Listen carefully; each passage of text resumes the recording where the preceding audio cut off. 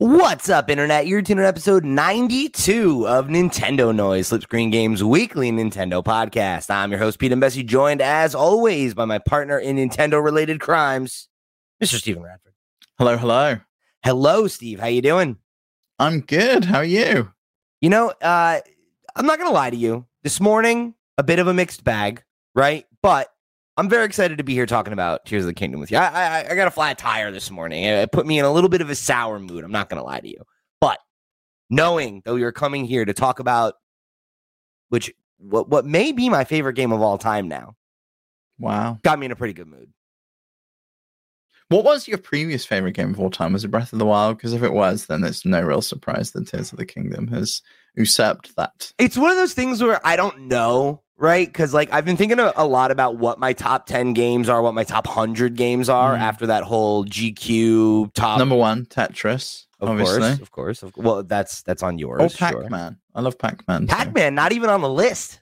Not even on the top 100. Outrageous. You see that new Pac-Man Lego set? Total tangent, but I need that does look Pac-Man cool. Lego set. So I've been thinking about it a lot. And I think the question is loaded based on how you ask it. Right. So it's like your favorite game of all time, your best game of all time. Those are different questions. Right. I think the answer would change depending on the day, unless I really sat down and committed to making the list, which I think I want to do now. But the more I play we this should game, I think we should do it. I think as Flip Screen, we should all kind of have, I don't know, a list, maybe like one list for Flip Screen of what we consider like 10 games that we feel like you should play that I actually think will acclimatize you to what our tastes are. So like, that'd be interesting. You align with our tastes, this is kind of a good like little. These are games you gotta try. Of what games you should try, and I think they can change all the time. You know, like I'd probably take Breath of the Wild out and put Tears of the Kingdom on there instead. Yeah, and like it should be evolving, right? That's your 10 favorite games should be a living document. But I want to do it. I want to do a personal 100, and if you want to do that too, like anybody in the team who wants to do it, I think we should, because I think 100's a more interesting exercise. It's longer, really right? Like, what's really your 100th favorite game is a way harder question, but I say all this to say that the more I play Tears of the Kingdom, right, like the more I do have that, like, this might be my favorite game now. And I don't know that I would have said Breath of the Wild was, but I think the thing I always said about Breath of the Wild is, I think if you asked me to say what is like the best example I can give of a 10 out of 10 video game, of like a nearly perfect video game, I think I would have said Breath of the Wild. And I think this game is better, and by a pretty significant margin. So what does that say then? So does that make Breath of the Wild no longer perfect? Does it readjust the scores and how that game is in your mind now? To me, it doesn't lessen the impact or the strength of Breath of the Wild. It's more that this game found a way to iterate on that formula in a way that was meaningful and add things that were really additive to what already felt nearly perfect versus, I think there are a lot of sequels where you get that kind of, it's more of the same, or you get, the situation that you and I described with like a Far Cry 6, where it's like, you've hit a point where it's diminishing returns. You're adding more systems on and they're not making things better. They're making it less refined. They're making it less enjoyable. This game is, I think, the exact opposite, right? It's like you got the bones of Breath of the Wild, and they took 6 years iterating and filling out the map and evolving things and building new systems.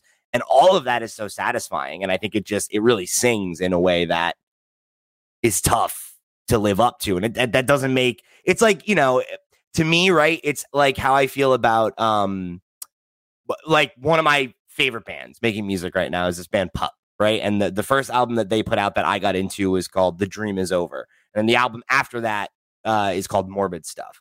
And that first album was like my favorite album until the new one came out. And it's like, holy shit, even better.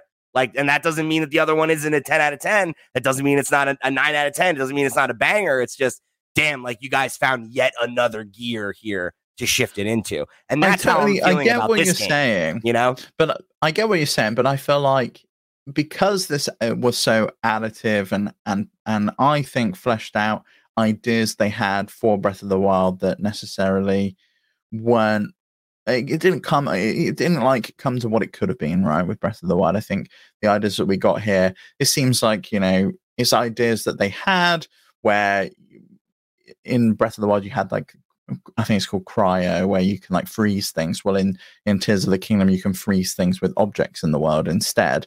And we don't have like the elemental arrows, and we take kind of the magnesis and we take it to like the next level by being able to merge items together and then move those things around. But I think for me, the biggest change that I've noticed in Tears of the Kingdom is just how I think traversal is just more fun. Like, climbing up things was always great in Breath of the Wild, and I think that was kind of one of the evolutionary things that it did, or maybe revolutionary things. I think that was one of the defining features. Yeah, for sure. Climb up anything, and you can kind of jump off the towers that you've explored, and like you can use the paraglider and explore the place. I find myself not really wanting to climb in Tears of the Kingdom, and I'm like, oh, I'm going to see if I can navigate this by using Ascend, and there's like a space where they've clearly been building out the map or building out the area, and it's just like this was designed for this skill in mind, or they've put some planks of wood lying around that I can build like a staircase, or I can throw it up into the air and then use recall and then like use that as like a fucking lift to take me up to where I want to be. Dude, I saw somebody, my friend M sent me a TikTok of somebody who, there's a way that you can, if you throw an item and then catch it with Ultra Hand and then attach it to something and then use recall, you can use it to fling yourself up in the air. It's like insane. It's just the level of shit you can do by chaining powers together. And there's just so many things that I think you could play this game for 70, 80 hours and like not understand the physics, really. Oh yeah. Like, so someone was watching me play it yesterday and was like, the one thing that they were really annoyed at was that I was diving down and I landed from what must have been like 100,000 feet into a pool of water.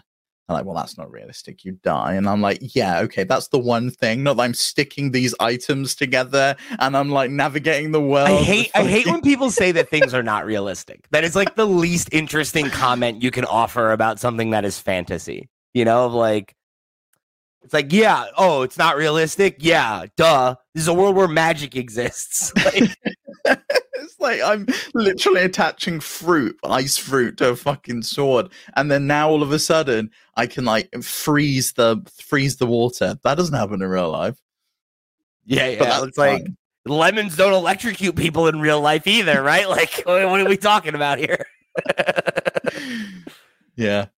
But, like I said, I'm excited to keep the conversation about Tears of the Kingdom rolling this week. And folks in the community seem to be too. We got a lot of people writing in on last week's show that they were appreciating the coverage. And I just wanted to just share some people's thoughts. But I do want to start with a question from Andrew Valentine, who wrote in over on Discord, just like you can, and said, can you recall any game launch that seems to have brought gamers together like this? Or one that's generated as much pure, uncynical excitement? And we talked about this a little bit last week, where I think games like this are really rare. They're few and far between. I think the last game that really felt like this for me was Breath of the Wild. I guess maybe Animal Crossing. Yeah, I kind of also feel that Elden Ring did to some extent, but I also think it depends what circles you're in, right? I've seen a lot of people cynical about Tears of the Kingdom online and talking about how it is just DLC for Breath of the Wild and it's not adding enough to make it They're not playing the video game. I don't believe that you're playing the game if that's your opinion. No, I don't. Really don't. But I feel like I saw similar things with Elden Ring, right? That, I hate these FromSoft games. They're not really like, I don't understand how anyone can say that this is like revolutionary and like, I don't get it. I was one of those people, right? And then you were one of those people, yeah. Still one of those people. But like, I feel like there's always cynics around, and it depends what circles you kind of are within. But I think maybe Animal Crossing was the last kind of special game. I think you're probably right about that. And I think that came because of the time, right? We were all going into lockdown, and it was like, this is the one thing that's kind of keeping us through, and we're kind of able to come together and visit people and do things that we couldn't do. And it had a moment, right? There was like politicians doing interviews in it, like AOC was going around. Yeah, it was like, Gary Whitta was doing animal talking. Yeah, there was like, Elijah Wood was showing up and like doing trade deals with people through like Nookers on. Like we had all of these like things happening. So I kind of feel like and I actually feel like Animal Crossing kind of took it to another level by like having these things that were developed within weeks or months. Like, oh, you want to be able to trade things? Well, let's use Nook Miles tickets as kind of a pseudo currency where you can then trade online and go over to people's islands and like buy things or like buy villagers to come to your island if you specifically want that. Whereas Tears of the Kingdom, I don't know. I think maybe part of it is because I don't think you can directly post videos to Twitter anymore, and I don't think that's through any fault of. Oh, can you? Because I can't connect my Twitter account to my Switch anymore. It wouldn't let me do it. I don't know if that's because. What'd you do to your Twitter account? I think it's Twitter's API. They've cut loads of things off. Like you can't do it on Xbox now either. I mean, dude, go look at my Twitter. Like all my last several tweets are just the only way. The only way I could do it is by saving it using the phone like QR thing, and then like saving them to my phone and then posting them. Weird. But I mean, I've been seeing people's clips on TikTok, on Instagram Reels, on Discord. Like they're everywhere. Everyone's posting about this game. Everyone's talking about it, and it is. I learn something new every single time. Like every single time I see someone playing it, I'm just like, oh shit, you can do that. You can like attach that to a sword, and it does this. I'm gonna go try it. And I think that's the thing that this game has over Animal Crossing, and like you said, Elden Ring. I think Elden Ring like had this energy, but I think Elden Ring is just less accessible, right? Like there are always going to be people that find the level of difficulty there, or again, like the way it conveys things to be obtuse or whatever, right? Because that's more my issue with it, is I don't like the world or the way that it conveys story or how it communicates with the player.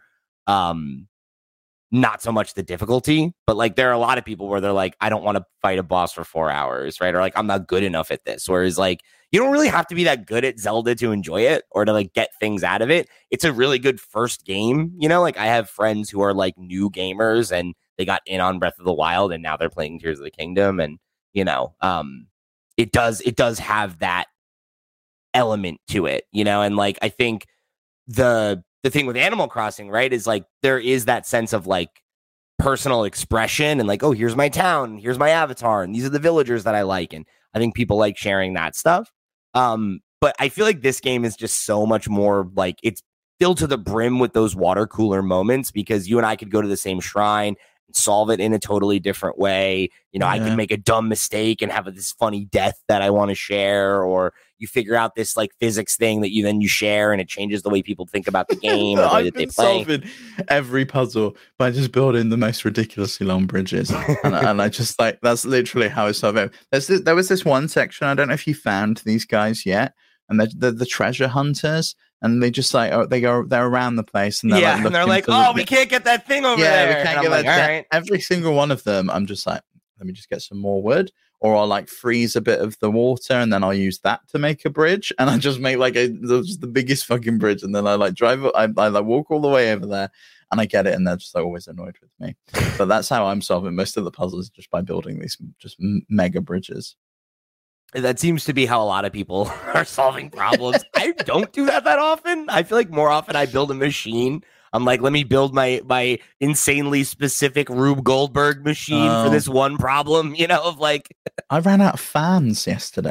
And I don't know how. I had loads of fans in my inventory. I have hoarded that stuff. Every time I come up to them, I'm like, let me throw 30 in and get as many as I can carry. And like, all right. Well, not every single machine seems to give you the same stuff. No, they all have different ones. Yeah. So I went to one and I was doing that and it gave me like the driving podium and a bunch of other things. If you don't know, on your map, if you ever hover over one of them, it will tell you which ones it has. Oh, interesting, right? So if you're like, oh, I need a rocket, I need this, like you just want to go to one that has it, and you'll get the drop. I haven't spent much time in the sky when we spoke last week. That's where you're going to find most of. I was down in Hyrule, just on the kind of mainland. I've started doing the underground stuff where you got to follow those big statues. So I've started doing that one.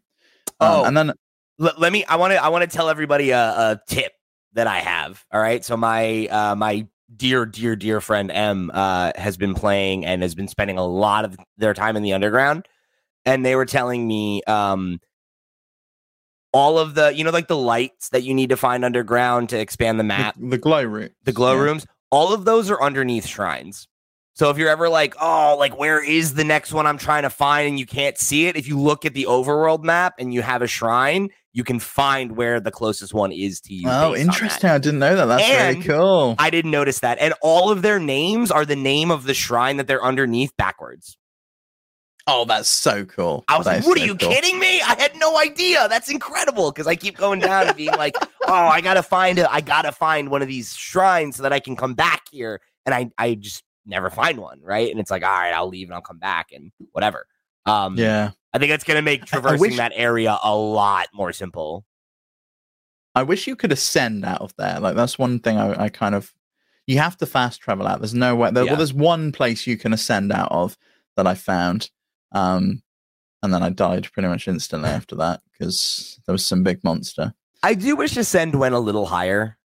I think that's like my one gripe with it is sometimes I'll be under something and it's like, like it doesn't like reach it's like, come on, like, you know what I'm trying to do, like let me go, but I get it. I kind of feel like I want the extra reach on all of them. Like I want to be able to recall a little bit more around. I want to be able to grab things with Ultra Hand a little bit further away. Like, I'm with you on that. But it is funny because like it ends up just like leading to some of the funniest moments. Like if you go on my Twitter, I shared this video of like me trying to solve a Korok puzzle, and I'm doing it in like the most obtuse way possible, where like I had a snowball that I stacked wood on top of and then connected the Korok, and it was still not long enough. So I took out a pole arm and I stuck the pole arm on the Korok, and then I was able to lift the whole thing just by that. And then I got it up and it like fell over on itself and collapsed. And then I used recall and wrote it back up to where I had gotten it up to. And like, you have so many fun moments just by like fighting the physics and being like, oh, I know what I want to do. And how can I cheese it? How can I,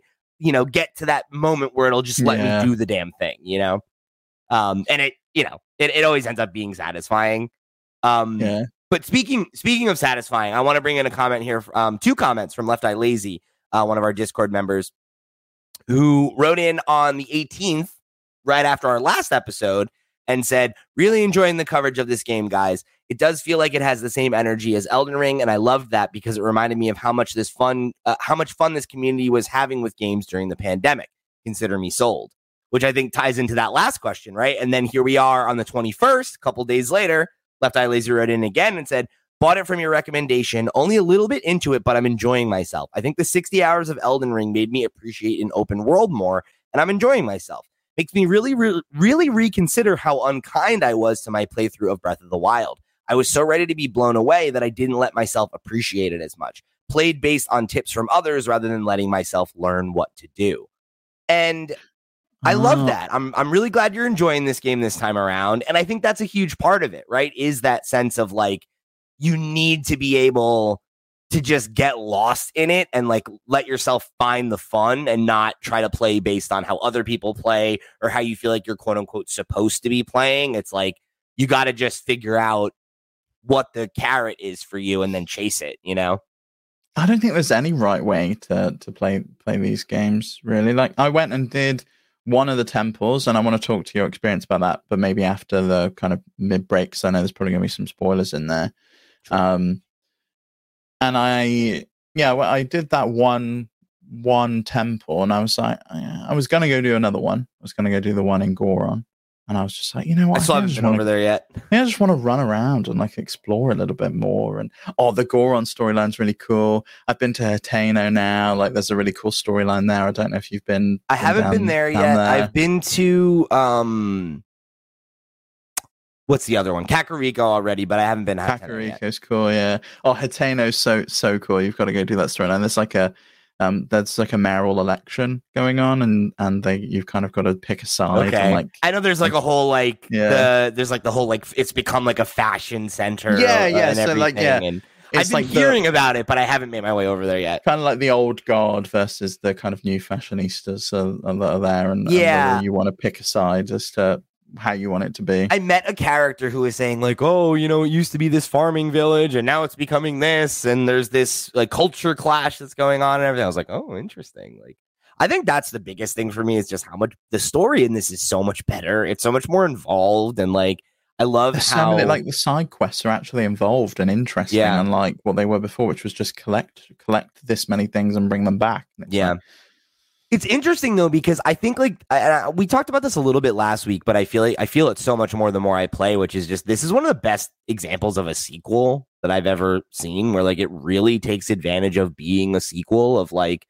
I feel like so many of the side quests and stuff are as interesting as they are because you already have an understanding of the world and who the players are from the last game, which I love. It really does give you this sense of like growth and development of the world, and like it gives me a sense of emotional investment that I didn't have last time, because it's like I know these people, I helped them, right? Like, I helped this town get built and now it's all messed up. I want to come back and help, and you feel like you have a little more skin in the game. Yeah. Well, there's so much. There was also just like there's so many, like, I felt just different things and like different. It felt like there was just one funnel to go down in Breath of the Wild, and this I can go off on so many different tangents, and like I go somewhere with like an idea in mind in what I'm gonna do. So I was in Goron, and I'm gonna go towards the tower, and I'm gonna unlock that, and then I ended up in Tarry Town, and there's like 3 or 4 different things to do there, and I'm like, okay,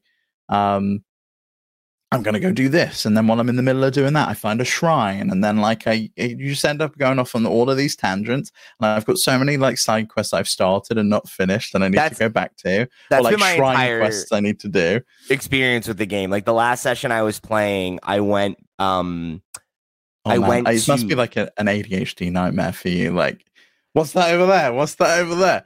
It's like, it's so interesting because it's like, I feel like the games like this are where I get to just like let my ADHD brain like run wild, because it's like, because if I get distracted, it's like, whatever, there's a quest log, like I'll pick it back up late, like it's whatever. It's not like real life where if you forget something, it's like, oh, I didn't pay the bills, I didn't do this, oh no. It's more just like, whatever, like I can really like let my crow brain just go wild and just be like, that's shiny, let's run over there, let's see what's going on here. Because I had an experience for like Elden Ring, wasn't it? Like there was no quest log.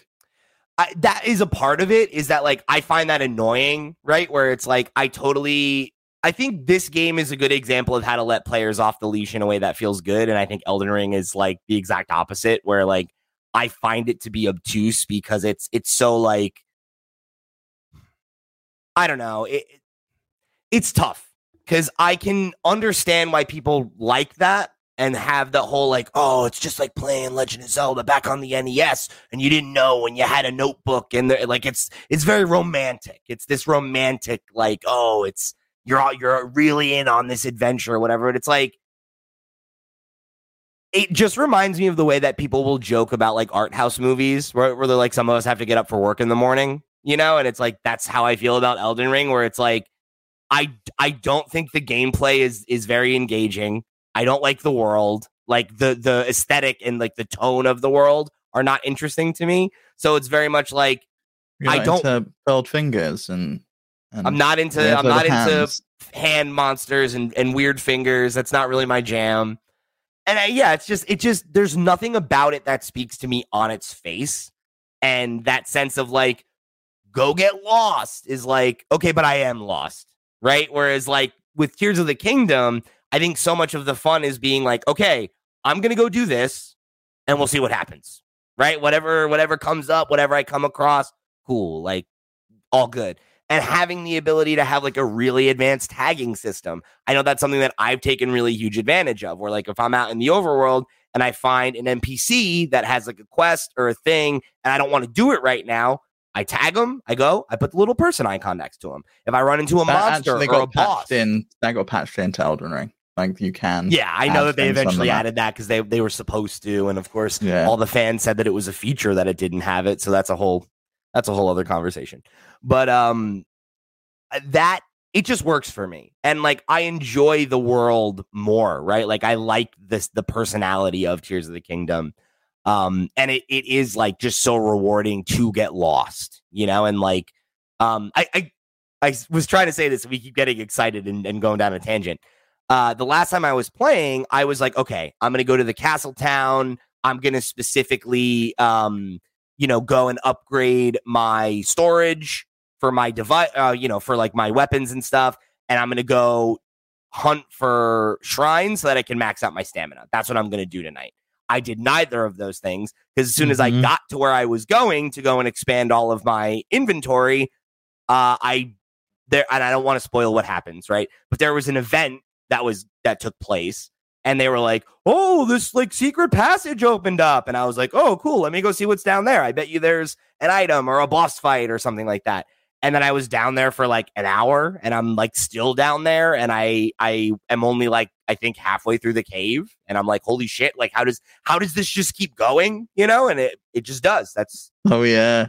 Did you have the event in the emergency shelter yet? I don't know if you've kept going back there, where there's like a hole in the wall. That's exactly what I'm talking about. Actually, it was that event. It's so cool. And how insane is that? That cave is so detailed. There's so much stuff down there. Yeah, it's so cool. And it's like, just this little side thing, like, right? Like it's not a it's just this like this like person thinks they're going crazy or they've done something wrong because they've like broken the wall or whatever, and it's just like, I gotta see what's down here then. And I love that, and like I've had multiple moments like that. Like I had a moment, how there's like a well at every horse stable.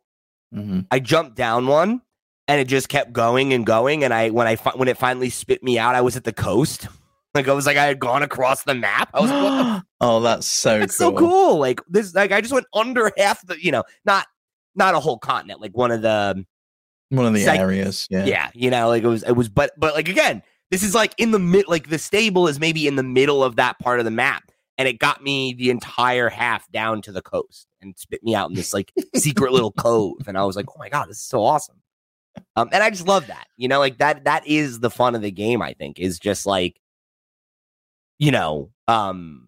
just chasing the high and whatever that is. Right. And it ends up being really great because it also lets the game meet you where you're at energy wise. Right. Where it's like when I'm going to sit down and I want to play this game for a few hours. Maybe I go advance the story, maybe I'll go and chase some of the memories. I'll do the stuff that, I want to watch on the big screen. I want to be fully engaged in it. And then if it is like, well, I'm getting tired, I kind of want to play this while I watch reruns of Community or whatever in the background, I'll go do some shrines, or I'll go and, I'll expand the next tower on the map, or I'll go do some of the chill stuff. I'll go cook some food. I'll go expand my inventory. And that I can do, with headphones on, headphones off. I can have the sound on, whatever, right? And just do your thing. And I appreciate that whether I've got 5 minutes or 5 hours to give to the game, it's easy for me to do something and be like, cool, like I advanced, I did something, Yeah, I think I've been, I haven't had much time this last week to play it as much as I wanted to.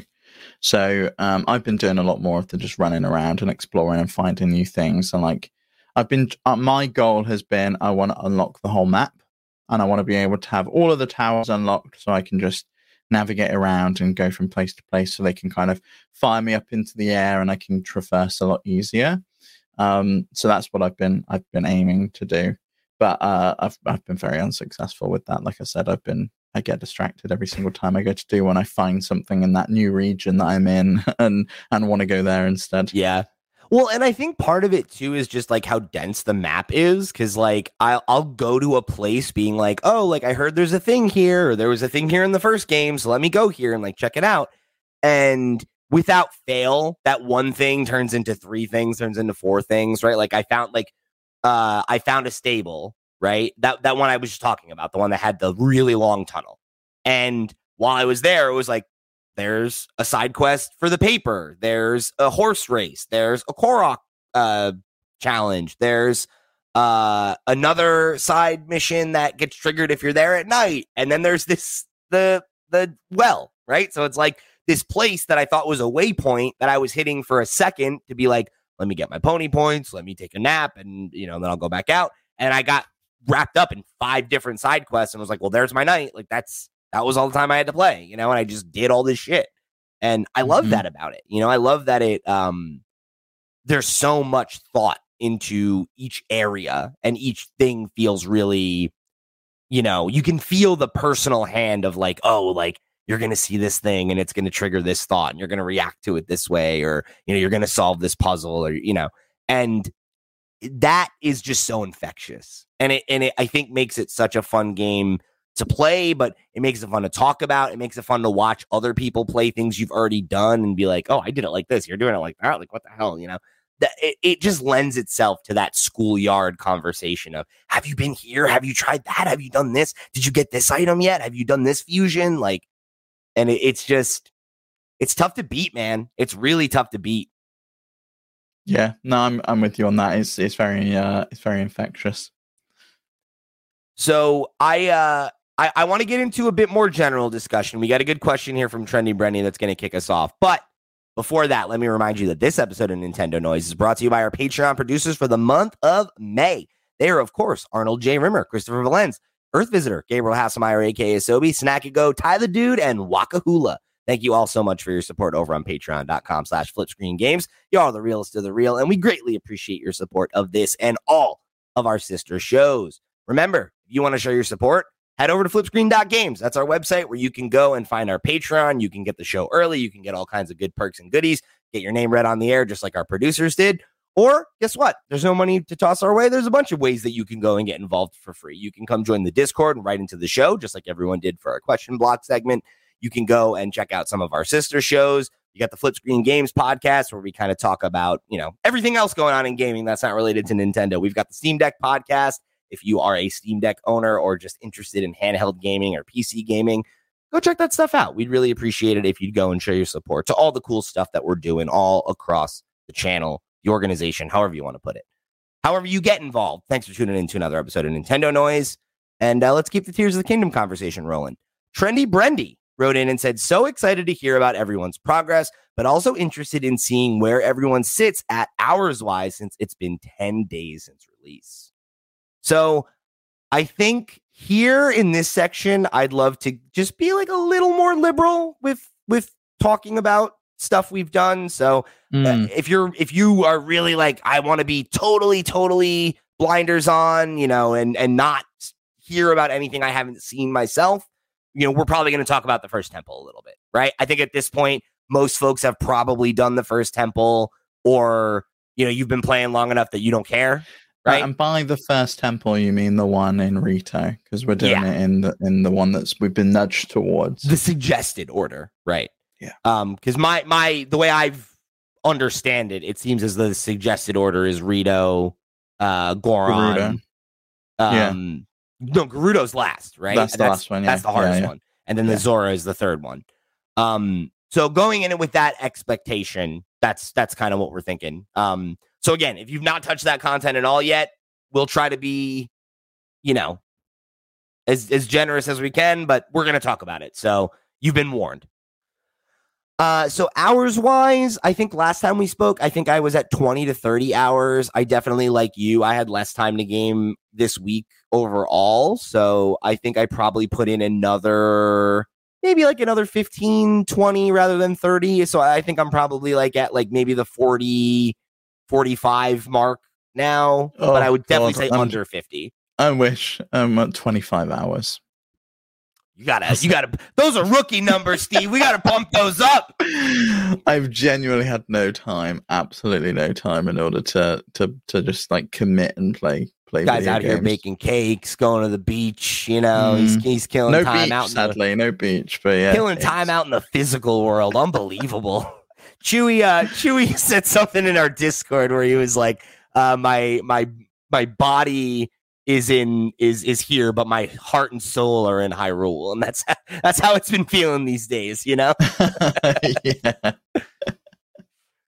But so I definitely have invested a good amount more time, but I think in that time I really have not done anything of consequence. It has been just side quests and filling out the map, and trying to max out my stamina bar and stuff like that. So I don't have well, so have you focused more on hearts then? Because I've got 1 full ring of stamina and then I think 5 or 6 hearts now. I think I did. I want to see, because you start with 4 hearts, right? 3, isn't it? Is it 3? It's 3. You get 1 from a temple, and then I think I got 2 others. Yeah, so I want to say I did like 4 or 5 maybe in hearts, and then I switched totally to stamina. And right now I have. Oh, see, I did the same as you, but I traded a heart for a stamina. I did that as well. Yeah, I was like, I'm running out of gas all the time. I'm running all over the place. I'm getting bored of this.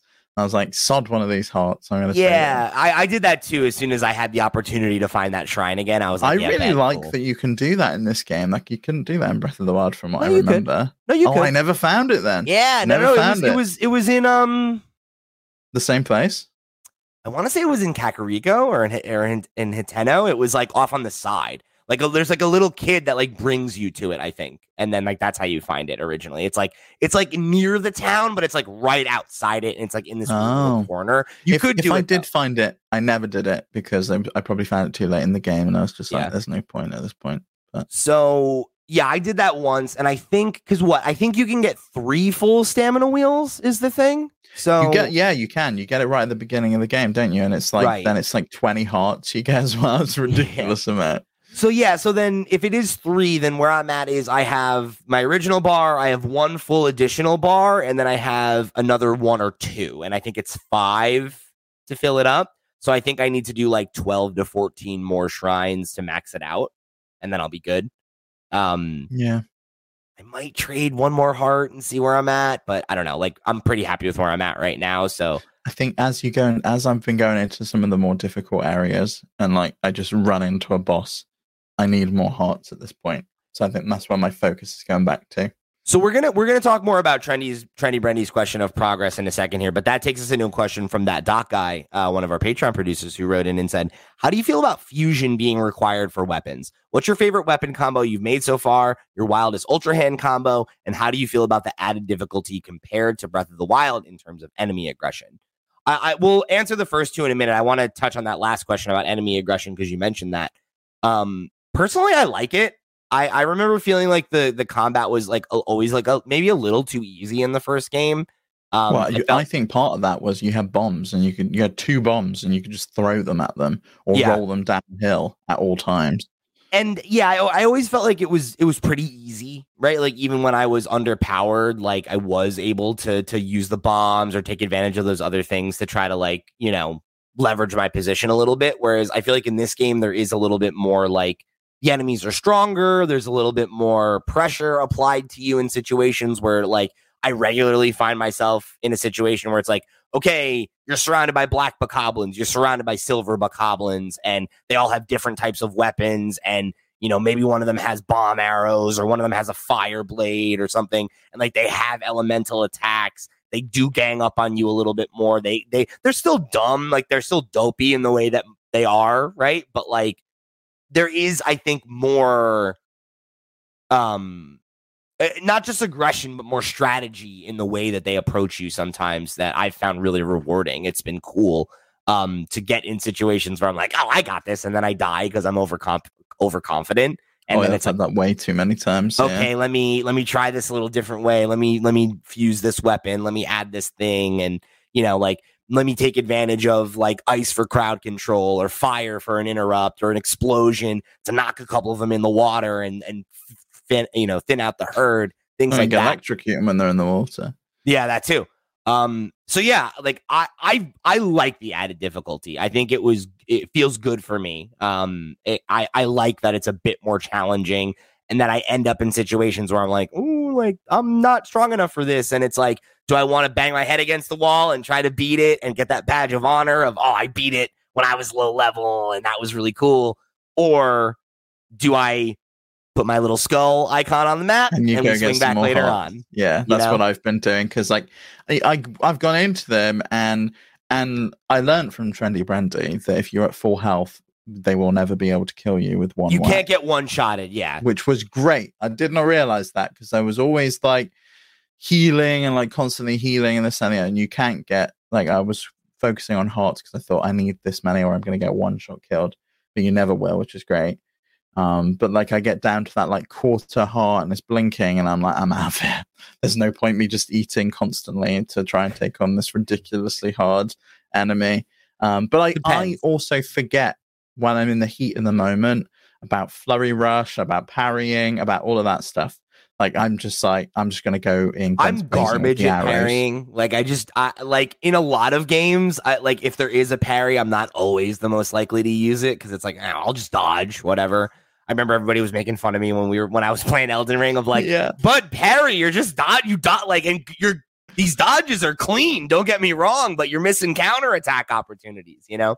That's just I'd rather play that way. I'd rather be agile and get around him and stab him in the back. But I like that there is a solution to that kind of play style in this, in that you can just shove a flame on your shield and burn the hell out of everyone if you want to.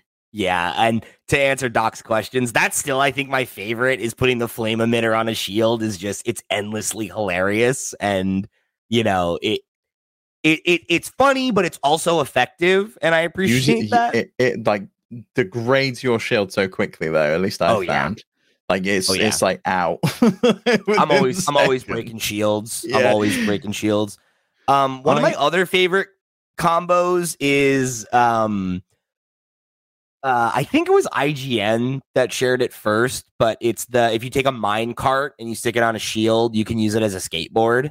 And that's cool. Endlessly entertaining. It's great for traversal, like getting down hills. You can just skate down and you go. I mean, you could do the shields. Oh yeah, but dude, it's so much better with wheels because, like, with the shield stuff, right? You know how you'll hit those points sometimes where it's like you're going down a hill and then it plateaus and you lose your momentum and then you got to hop off. With the wheels, you could keep going for a while if you're going fast enough. So I've had situations where it's like I'm going downhill, I hit a plateau, and I keep going, and then I get like one jump, and then I'm back at another, and then I'm still going downhill again, and you can kind of chain it that way.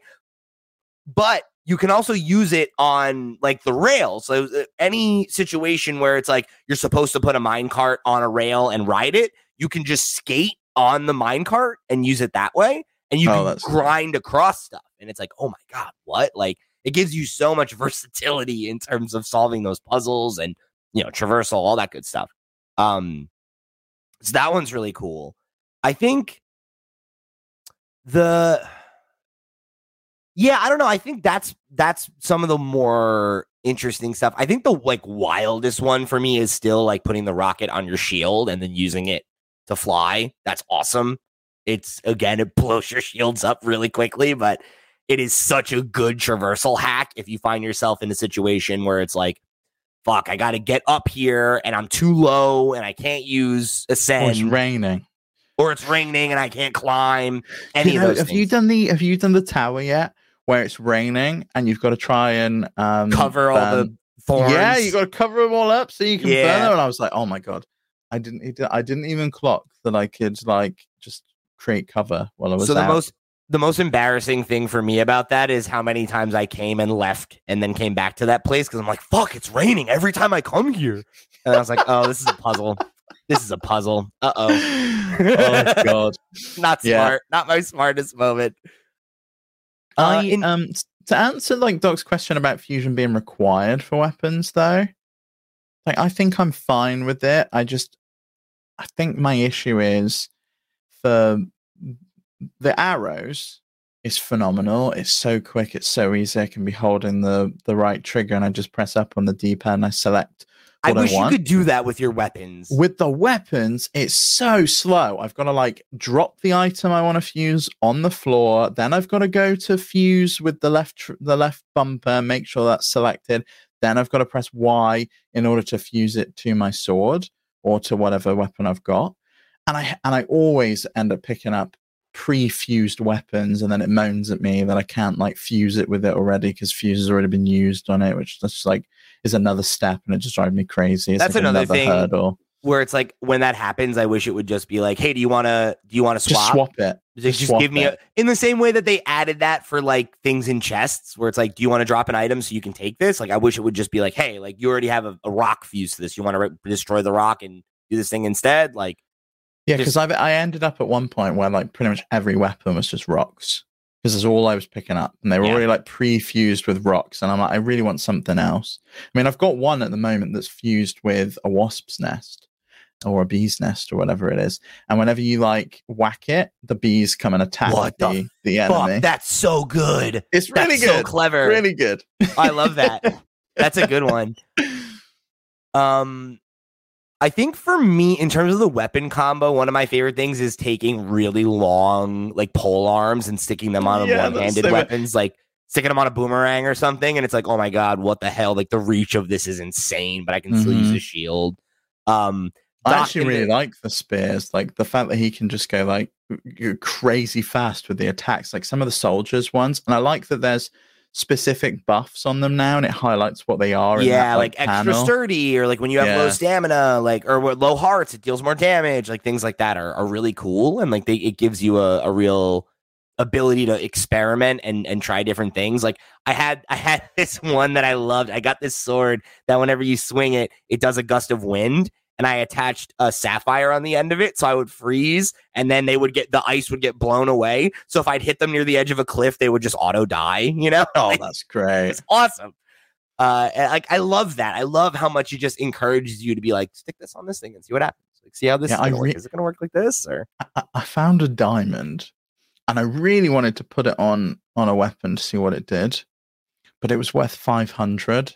I was like, they're worth so much money. I want the money. I found the money because I'm trying to buy a specific set of armor so I can go to a place at the moment. Gotcha. Have you done the side quest with the what are they called? I forget what they're called. They're those little like rabbits, and when you hit them in the overworld, they drop rupees. But then there's like the frog ones, and when you hit them, the bubbles. Have you done the side quest where you trade those for gear yet? Yeah, with the two like weird brothers that have very similar names, and they're so funny. Yeah, and the one guy was in the first game, and now he's got his like weird brother who showed up. And he's like, "Oh, I'm gonna eat this, and I'm gonna turn into one. I can feel it working already." It's so that funny. guy. He gives you a piece of armor that lets you, when you get hit, you lose rupees instead of health, and that is useful. Oh, I haven't got that one. He gave me some stupid bokoblin hat, and I don't give a shit about this. It's like the third thing he gives you, I think. Oh, I got a really good piece of armor from. I did this quest, like side quest that was in the sky, where you have to do. It's like this time challenge where you have to like fall through loops. And I was like, I feel like I'm playing Pilot Wings at this point. But I know what you're talking about. You do it within 35 seconds, you get like a piece of armor that like lets you be more maneuverable. It makes your glides like way faster. It's awesome. That was a fun one. That was like a fun thing to do too. You know, I love that about this game. Like how many just like, oh, here's this cute little challenge and do a thing, you'll get a thing. You know, it's like, oh, cool. I opened a shrine up as well. Like a shrine appeared when I did it, and I was like, oh, this is good.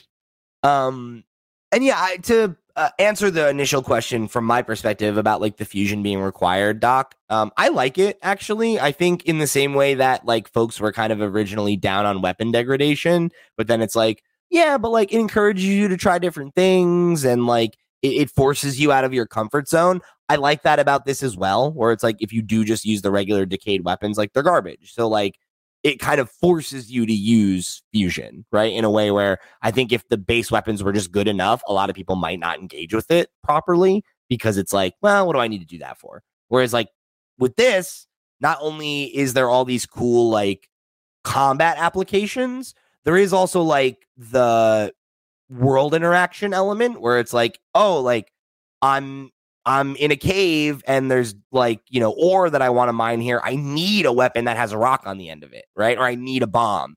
And bombs are in short supply. So like that puts you in at least not down in the like underworld. They're like dime a dozen if you go down there. I've heard that. I haven't hung out there that much. I gotta go down there and farm every 2 minutes there's some bomb flowers. I gotta go down there and farm some. Because I like never have any. I'm always using them all up. And like I like that because I like that now where I used to be like, well, I don't love the spears. They're not that useful. Now that you can like combine them with things, like they're way more versatile. So like every time I like, you know, when I'm deciding what to keep with me, I usually am like, well, I want at least one or two spears.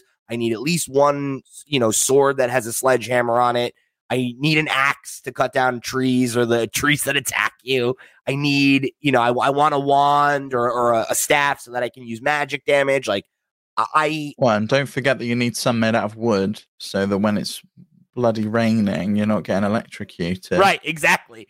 And like I dig that, you know, and I know that in the first game, like I did those things, but now I feel like I'm doing them more purposefully. It's less just like I take whatever I find, and more it's like, okay, like this is a good weapon, but I already have 2 weapons like this. You know, it's less about having, okay, these are all the ones that have the highest stats, and more being like, do I have the weapon I want when I end up in a situation where I need it, right? If I am, oh, I want to use ice for crowd control, do I have a weapon that's going to do that? If I need to, you know, use fire, do I have a weapon that's going to do that? Well, I'm making sure I have an absolute boatload of arrows at all times. And I like that they're pretty liberal with giving them to you. Like if you're willing to go into like a bokoblin camp and take down some of the little red bokoblins, you smash open those boxes, you're going to get at least 5 arrows out of them. It was so funny. So the other night, I've been having a lot of like dates with friends where like Sarah and I have friends over. We go to their house and like we all just play Tears of the Kingdom at the same time. And it's like, oh, where are you? What are you doing?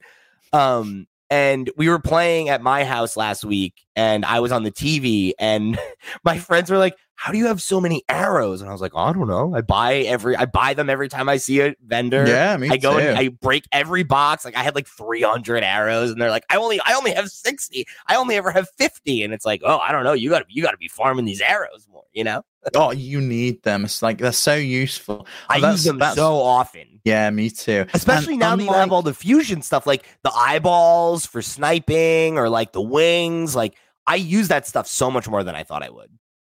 Me too. And like I feel like in Breath of the Wild, I would always save my bomb arrows because they were so expensive, so rare. The same with the fire arrows and the ice arrows and the electric arrows. Like I'd use the normal ones, but I'd be very, very stingy when it came to using the you want to make sure you arrows. have them when you need them. In this, I'm just like, well, I'm going to pick up some more fire fruit, and it's around anyway. So, I know where it is. And every time I almost the blood never moon use a rises, regular arrow now. Like it's almost always it's on fire. Which is why I wish I could make arrows and be like, I'm going to use a big old stack of fire arrows here, rather than having to do it every single time I fire an arrow. But I'm sure that's an intentional design piece to slow you down. In the same way that I think fusing weapons and having to drop it, I think is also an intentional thing. So you're not in the middle of a battle and it's like, quick, let me just fuse this with my with a sapphire I've got or a ruby, and I'll just like, you know, whack them. They want you to plan a little bit, I think. Yeah. And I think the one thing that has made me, not that I disagree with you about the arrows, because we talked about that last week and I was like, yeah, it would be nice if you could like make a stack of them or whatever. But I've found myself now just using the most used thing, because you can sort, you know, and I just sort by most used, and it's like, well, the top 5 most used are the ones I wanted to use anyway. It's a fire, it's an ice, it's a bomb, it's the eyeball, and it's one of the wings. And the brightness one for me, because I was down in the darkness. Yeah, you're right. That crept up into my top now, because I went I went under Eventide, and there's like a whole like cool little side quest down there, and I was like, it shot up to the top of it was like the 3rd most used thing now. And it's like, oh shoot, okay. So I spent more time down there. And down in the darkness, there's a bunch of glow flies you can get as well, which when you cook them into an elixir will then make you glow. And I just put 5 of those in with a monster bit into like an elixir. It's not far enough though. It's like it lights you up. It's a tiny little bit. Yeah, it's a tiny little radius. But you know, I was like, oh, I've got 12 minutes of glow. I'll just wander around the place. I want to be able to like get like use it like the mirror shield from like some of the older games, and be able to just like pull out a shield and just have it like light in front of me, you know, like that. Have you tried using a shield with one of the seeds? I haven't tried that. Maybe I tried it, and like I tried it early on before I totally understood how things worked, and it was just the seed, and I was like trying to get someone to hit it to see if it would bloom, and then like the shield broke, and I was like, I don't know if this works so well, and then I just never tried it again, so who knows. Yeah, there might be a way. So I would think we would have probably heard about it by now if there was. Yeah, I think so.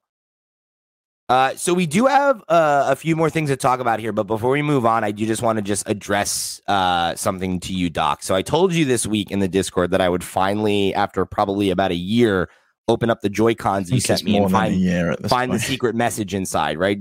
Doc sent me these amazing purple Joy-Cons a long time ago. They were my main Joy-Cons for a long time until they started drifting, and then now I'm using my white ones. I got a special kit here, Doc. I want to show you. See, this is a screwdriver inside all these different heads, and it has the goofy proprietary shape that you need to open a Joy-Con. So I'm ready to open this son of a gun. Here's the thing, though. Tried opening it before the show so that we'd be ready for this segment. Screws started stripping a little bit. So I'm going to take my time. I'm going to get this sucker open next week. We're going to talk about it on the show. That's my guarantee, okay? I have the tools. It's here. It's happening. I promise you. I just got to get it open safely. I don't want to strip these screws. No, those screws are a pain in the ass. I ended up, like I said, I think I told you off mic, I ended up replacing mine with Phillips heads because I'm about to opened my screws and my Joy-Cons so many times to replace those sticks. I'm about to buy a set of Phillips heads that are this size, and get if you buy the Ghillie Kit set, if you buy that Ghillie Kit set with the kit that comes with the tools and everything, you'll get a set of screws in there. And they're Phillips? Yes. Beautiful. All right, cool. I'm going to buy a couple sets of those and see how that goes. I want to fix these ones that Doc made me, and I want to fix Sarah's yellow ones. And we'll see where we're at after that. Yeah, they're really good. I love those sticks. I'm so glad I did it in preparation for Tears of the Kingdom, because I think I just would not have played the game as much as I have if my Joy-Cons were still drifting. That's why I want to get Sarah's fixed, because they're just starting to get messed up, and they're not like that bad yet, but I don't want it to, get in the way of her enjoying the game. I would open the menu, like the main Switch menu, and it would be like, and it would like go all the way off to the side, and I'd be like, this is a pain in the ass. I can't remember what game it was where these started finally drifting, the purple ones that Doc sent me. But I remember it being a game where I was like on the edge of a cliff and they drift and the character just ran off the cliff and I was like, no, oh shit. Like, it's gotta be like Xenoblade or something. It might have been. Yeah, it might have been. Because it would have had to have been, or I guess it could have been Arceus too, something like that. Oh, but, yeah. So I do really want to get those fixed. So yeah, we'll see how that goes. And everybody was making fun of me in the Discord because I'm a noob and I don't know how to open anything. So we'll see what happens. I might have to live stream it for your entertainment. Because I already, Wakahula made a joke of just like putting a supercut of every time I say fuck. And while I was trying to open these, I was like, oh yeah, this would be a trick. Pete, they are so easy. It's literally take the screws open. It's just the shape. It's not that it's hard to unscrew them. It's just this dumbass proprietary shape. It's like it's not opening. I was like, I know how to use a screwdriver. It just wouldn't do it. Then they just make sure when you open it, you're careful because there is a ribbon cable, but they open like a book. Okay, good to know. But there is a ribbon cable that is attached. So Christ, go careful. So easy. It is easy. Oh my god! Like I said, I've replaced my sticks 4 times, 5 times. It's ridiculous. Look, Steve. Some people, we just have different types of brains, right? You're always over here like, oh, I wish I could learn how to play an instrument. I'm like, it's easy. You could do it. And you're like, no, I can't. My brain doesn't work. I definitely can't anymore. Well, we'll see. We'll see if my brain can learn how to do this. That's going to be an interesting journey. Yeah, well, I'm looking forward to watching. I think that'll be the interesting thing, right? We do like a live stream of me actually doing it, and then I can make a video where I edit down. Here's how you do it, right? Here's how you do it right, and not like an idiot and all this stuff I did that we cut out. But if you want to watch the whole journey of me struggling, you can watch me do it live on Twitch Creative or whatever. We'll see. We'll line that up one of these days. So, like I said, we'll follow up on this next week, Doc, and I'll get these puppies opened up. But there was another thing in the Discord that people were very passionate about between last week's episode and this one, Steve. And Stevie Aki wrote in on the Discord and said, I have a podcast question. Where's Link's nipples? And everybody a lot of opinions about this, right? Earth Visitor wrote in and said, my wife said Tears of the Kingdom wasn't a $70 game because he didn't even have nipples. Asobi said maybe they were too much for the Switch to handle. Nintendo had to choose nipples or a stable frame rate. And then, of course, as he often does, right? A voice of reason in the community, Wakahula, brilliant man, comes in and he goes, Link never had nipples, gang. Breath of the Wild Link also didn't have nipples. This is not a development. He did have nipples because Asobi showed us nipples on Twilight Princess Link. That was in Twilight Princess. This is a different Link. What happened from that timeline to this timeline? I can't say, but this is a different timeline. It's a different Link. You know? Is that the only other Zelda game where we've seen him topless?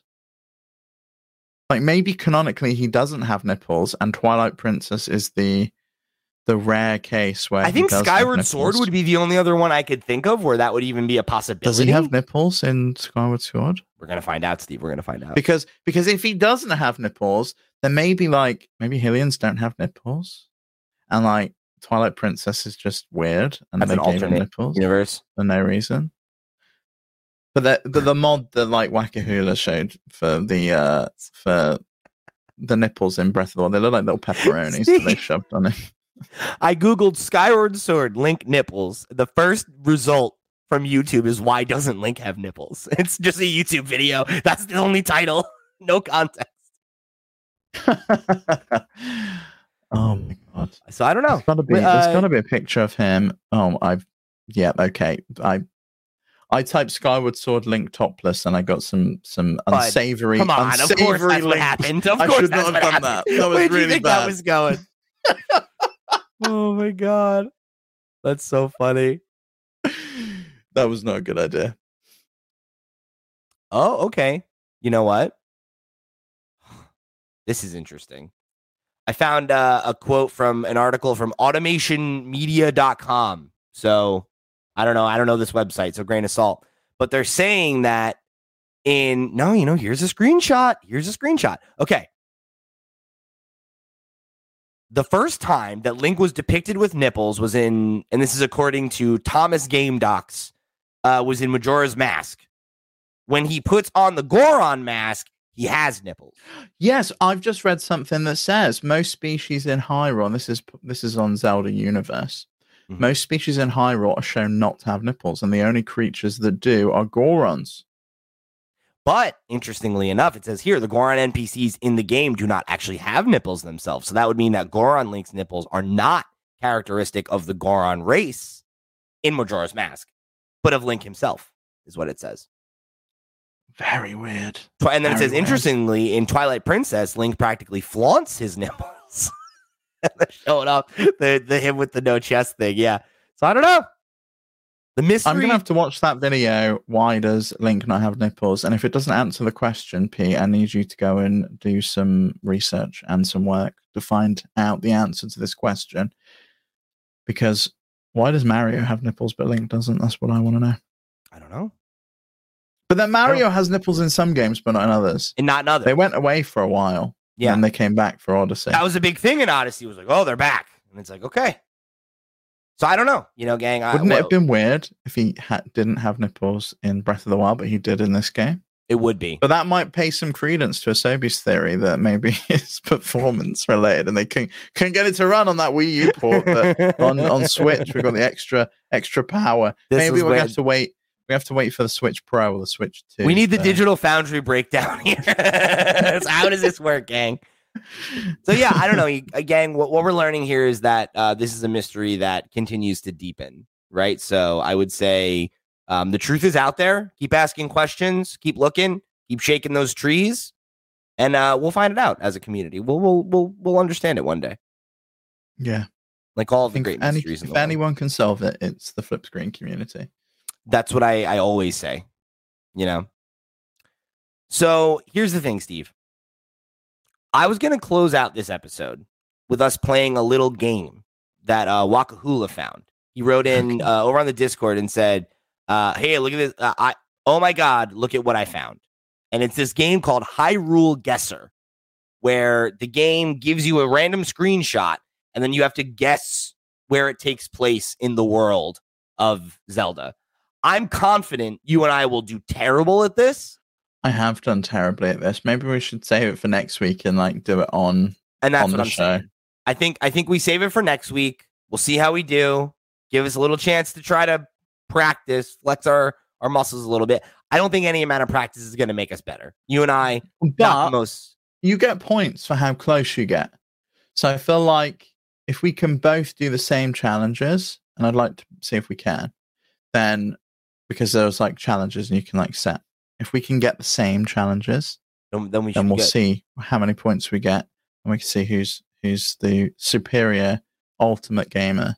I'm in with that. So I think for next week, we'll get that lined up. We'll head to head, see who's the ultimate champion, and of course, your boy over here. I'm used to winning, used to being a victor, used to being a champion. We need like a different trophy for this. We need like a Master Sword. Oh, see, this is different, right? This isn't for this. This is just winners win, right? So okay. I'm my assumption is that I'll probably do pretty well, but we'll see. And that's the fun. I want to get more. I want there to be more awards and more belts and trophies and things for us to pass back and forth, because that's the only way I'm going to become a multiple title holder, which is my dream, right? Of course, I want to be able to walk out, have the Embassy trophy, have the Flip Screen Games World Champion belt, right? The heavyweight champion. I think it needs to be. Do you know what the Ashes are for cricket? No. So they've got a trophy, and it's a little urn of ashes, and it's from their first ever match, England versus Australia, where they burnt the wickets. Okay. And then they put them in that little... I was like, would they burn all the players that played in the first game? They put them in that urn, and I feel like we need to do something like that. We're going to burn a Joy-Con or something, and like we put that in like a little trophy. We burn a copy of Tears of the Kingdom. Yeah, let's do it. When I was doing before we wrap up, when I was playing Hyrule Guesser, I was like, how do people play this game with the Pro HUD? Genuinely, I would severely struggle to play this game with the Pro HUD turned on. You got to know. You got to know it. You've got to look at landmarks, and that's how I played Firewatch. When I played it, I turned off all that HUD and I just used the landmarks and the built-in compass. My wife would do it. She could navigate that map without any of the assistance. I'm very confident. Well, we need to get her involved. Then I want to know how she does with the challenges when we do it. She could be the control. I think she would wipe the floor with both of us. Yeah, that's what I think would happen. She knows that map so well. Like, there's been so many moments where she's like, "Oh my god, did you see like this character?" I'm like, "I don't remember that character. What was there?" And then she tells me who they are, and I'm like, "Oh right. I remember that guy." Oh, anyway. So yeah, thank you guys for tuning in for another episode of Nintendo Noise. Thanks everybody who wrote in with their thoughts on Tears of the Kingdom. If you want to write in with your thoughts on the game or anything else we discussed on this or any other episode of Nintendo Noise, or if you want to hear us talk about something else next week, guess what? There's a lot of ways you can control what gets talked about on the show. Go and join our Discord. Come and join the Nintendo Noise channel where you can write in every week. We've also got a Nintendo channel and the Tears of the Kingdom channel right now. The Nintendo side of the Discord is popping off. So come and be a part of that conversation. Write in with your thoughts. Let us know how you're getting on with the game. Or write in with a main topic that you'd like to hear us discuss that's outside the realm of Tears of the Kingdom, because I'm sure somebody in the audience isn't playing this game and would love to hear us talk about something else. So now's your chance. Write in questions@flipscreen.games. However you choose to get involved and get in touch, we thank you for tuning in for another episode of Nintendo Noise. Remember, flipscreen.games. That's the website. However you want to get involved, get in touch, join the community, keep the conversation rolling. You can do it right over there. So for the crew, I've been Pete. He's been, I keep doing it backwards, buddy. I keep doing it. He's been Steve. There we go. Until next time. Is over there somewhere. Max is off. Max is in Hyrule, right? This guy, he's like, I got to take a week off. I got to go to work. I'm like, bullshit. He's sitting at home playing Tears of the Kingdom, and we all know it. We all know it. So you 100%. Go at Maxell right on Twitter and tell him to get back on the fucking show. All right? Until next time, we love you guys. We'll see you next week.